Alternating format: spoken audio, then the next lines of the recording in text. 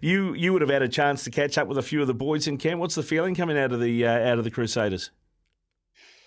Oh yeah, look, there's no doubt that I feel certainly like they did as well, and what they've been talking about since that result is that they knew it was always going to be a difficult ask, um, but not one that they couldn't overcome. And that's what sport does. Any sport does to you at times. It bites you in the ass, and there's no doubt about the fact that I think the Crusaders are slightly guilty of probably thinking that that game was a game that was going to be tough, but one that they would win.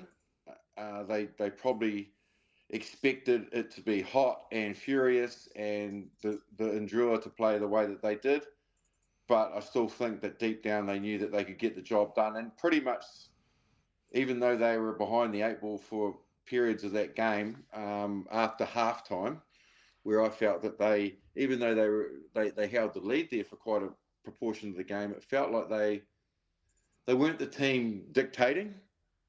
I think it was more that the Drua at times let them off the hook through their own mistakes or spilling the ball or not being quite accurate. Whereas the Crusaders' mythology was just get down there, get in the right zone, grab our points, and keep knocking them back. But unfortunately for the Crusaders, knocking them back didn't send them away, and they kept knocking on the door, and they were still knocking on it on the 80th minute. Yeah, they kept on coming, man. And I think, probably from Scott Robertson's point of view, he looked at the tight five he named and went, well, if this tight five do the job I think they can do, we should have enough go forward that even though our backline's a little bit underdone in terms of experience, they should be okay. But maybe, they got matched up front. He maybe didn't expect that. I mean, I wouldn't have thought for a moment they were complacent going into the game. No, and you're right. There's no way they would have been complacent. I don't think any New Zealand rugby player, including myself, who's been to the islands and played either in Samoa, Tonga, Fiji, wherever it might be, goes over there thinking it's going to be a lay-down misere and you'll walk away with the result without putting the hard work in. They're just too passionate about their rugby, and they're too passionate about New Zealand rugby and seeing New Zealand rugby players come into town. You're inundated with photos and autographs, and the love that they show New Zealand rugby players is just special. And it's such a great place to go anytime during your career, either playing or finishing or whatever it might be. They have this great respect and love for New Zealand rugby and rugby players. So because of that, you very much know that you're under the spotlight and you're in the right environment.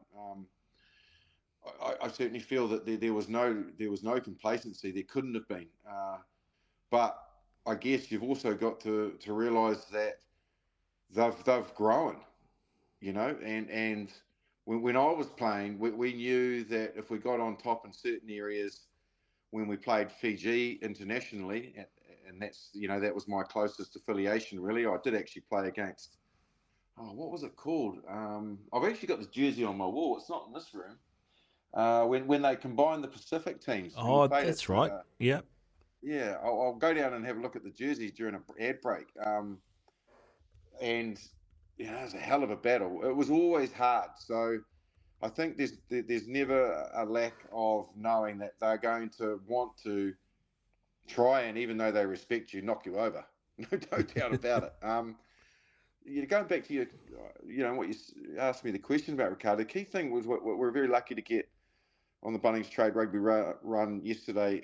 Glenn Jackson have a chat to us, the Drua coach, and what he said actually struck a chord with me, which was really pertinent. Which was, he said, I wasn't worried about that final penalty kick because I was standing with I was around the area of two of the props, and I said to them, doesn't matter whether this kick goes over or not. You've done your job, and that goes all the way back to where I started this conversation. Is they've improved. There was a time when that scrum went down where the Crusaders and I was part of this with the All Blacks, we'd just get together and go, boys, we know that we've got a stronger scrum. Just push them off their ball. Just, then game over. And yet they laid the foundation for that ensuing penalty because their scrum was that good. So there's two sides to the coin there. There's the improvement of the Fijian Drua in an area where you could usually dictate and dominate them, and that's across the board, I think.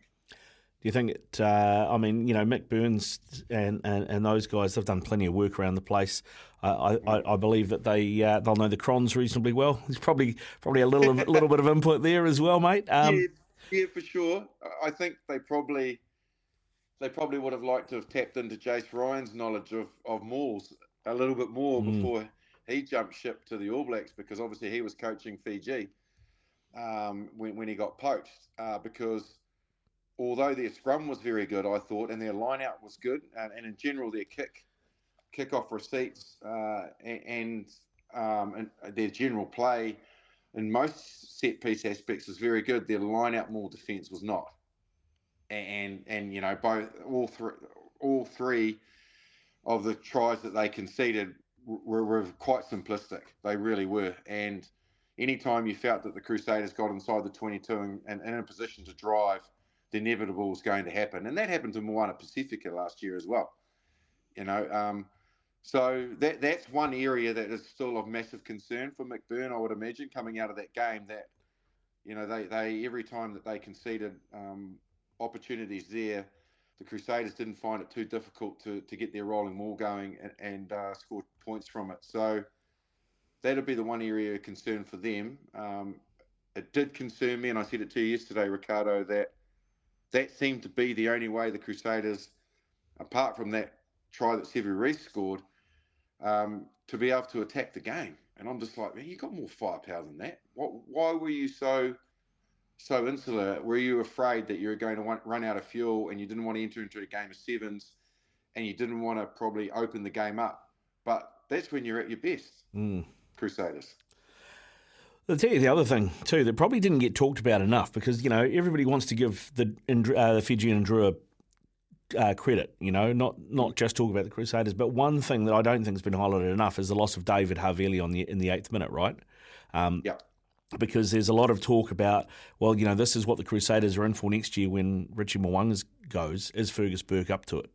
Now, I don't think you can judge a player on one game, but certainly in those conditions and under that pressure, and you've got an experienced guy outside you after 8 minutes disappears, and then that backline looks completely different. Well, it looks young, is what it looks. Although Braden Enor is an All Black, I don't see him as being a guy that is outspoken on the field. He doesn't you don't see him often gesturing to bring players around him. It's probably just not his persona. So you take Richie Mo'onga out of the mix, you take Mitchell Drummond out of the mix, particularly in the latter part of the game. Willie Hines has got enough experience. He's played for England internationally. So, he's at least got some leadership there. But you take a couple of those guys out of the mix, and then Havili goes missing. And even to a degree, Noah Whainga and Nuku, and you've got Shea Fihaki on the wing, Macca Springer. Sevu Reece doesn't come across to me as a guy that gets everybody together and goes, hey, boys, this is what I see and this is what's going wrong. So, yeah, it's a valid point. When you lose Havili early in that match, you lose a massive amount of composure of, hey, look, they'll keep playing like this and they'll keep coming, but we've got this. Let's just stick to task. Our moments will come, and when they come, we put them away and keep pushing them back. So, yeah, the loss of Havili was quite catastrophic in the terms of the way that the game played out, because they couldn't replace his experience from the bench that they had with any more experience. They brought on Dallas McLeod for him, but he's not played anywhere near the rugby that Havili has.